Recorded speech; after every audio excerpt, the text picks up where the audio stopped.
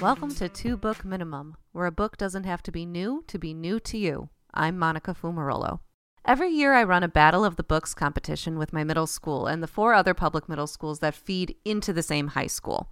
We work so hard on our list of 16 titles to make sure we're representing a variety of genres, genders, perspectives, and formats, trying to make the list as wide as possible. And yet, every year without fail, there ends up being a common theme among the books that we hadn't quite anticipated or planned on. My first year, when I was working with my fellow librarians writing the trivia questions, we realized that almost none of our books' protagonists had 2 living parents. Talk about bleak. This school year's theme was more along the lines of characters with weird nicknames, which was definitely more upbeat. I'm curious to see what sorts of themes eventually become apparent in my reading habits from doing this podcast. I'll admit that this week there wasn't an intentional theme, but instead was going simply along the lines of, what can I finish by the time I want to write this script on Sunday?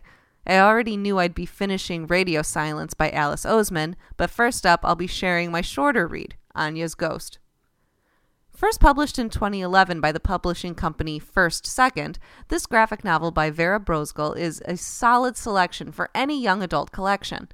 Anya has been in the U.S. since she was 5, and at 15, she still feels like she needs to work extra hard to fit in at a private school that she doesn't even particularly like. She only has one friend. People keep wanting her or expecting her to bond with the one other recently arrived Russian kid who is a total dork, and her mom and her brother just never listen. So when Anya accidentally sort of ends up taking custody of the ghost of a girl who died around 1918, things immediately get more interesting and then a lot more complicated. I am a huge fan of Vera Brosgol's graphic novel Be Prepared, so when I was browsing the shelves and came across this, her first publication, I wanted to check it out. It's about time. The first thing that jumps off the page for me is the art, which makes sense. I love Brosgol's character styles.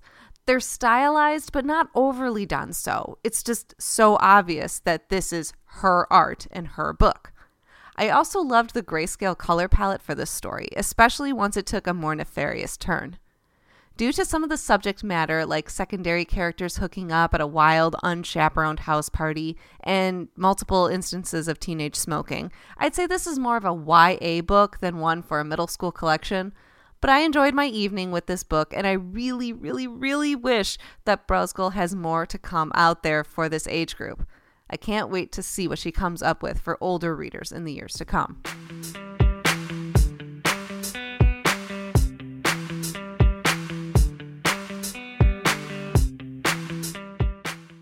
There's nothing quite like the delight that comes with a story completely taking me by surprise. I, like so many others, watched the series Heartstopper on Netflix last summer and adored it, so I wasn't surprised to find out that it had actually been a book first. The best stories often are. Therefore, when Radio Silence, Oseman's sophomore novel that came out first in the UK in 2016 and then in 2017 in the United States by Harper Teen, was on sale for e-readers last year, I figured I'd give it a shot. This story is completely different from Heartstopper, and I loved it for it. Frances is driven by one thing. She is determined to go to Cambridge. That has been her whole life, her entire personality for the past 10 years. And to many of her peers who don't actually know her all that well, they would tell you that that's all there is to Frances. She would probably even agree with them on some days, but there is something she loves even more, her favorite thing in the whole world, a mysterious podcast called Universe City. She listens to it on repeat. Her sketchbooks and anonymous Tumblr account are filled with fan art for it.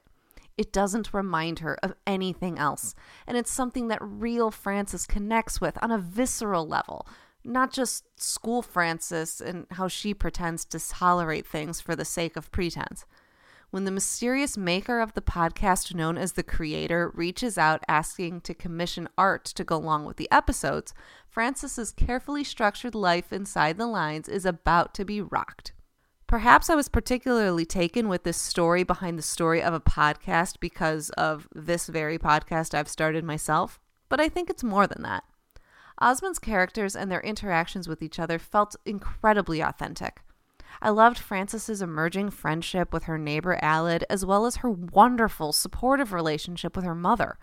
There were times when the story got complicated and teen angsty due to a lack of open communication and because some people believed what they felt was more accurate than what the evidence was actually saying, and I was mostly okay with this.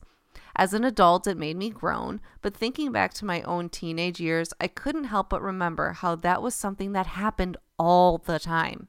At least it did for me.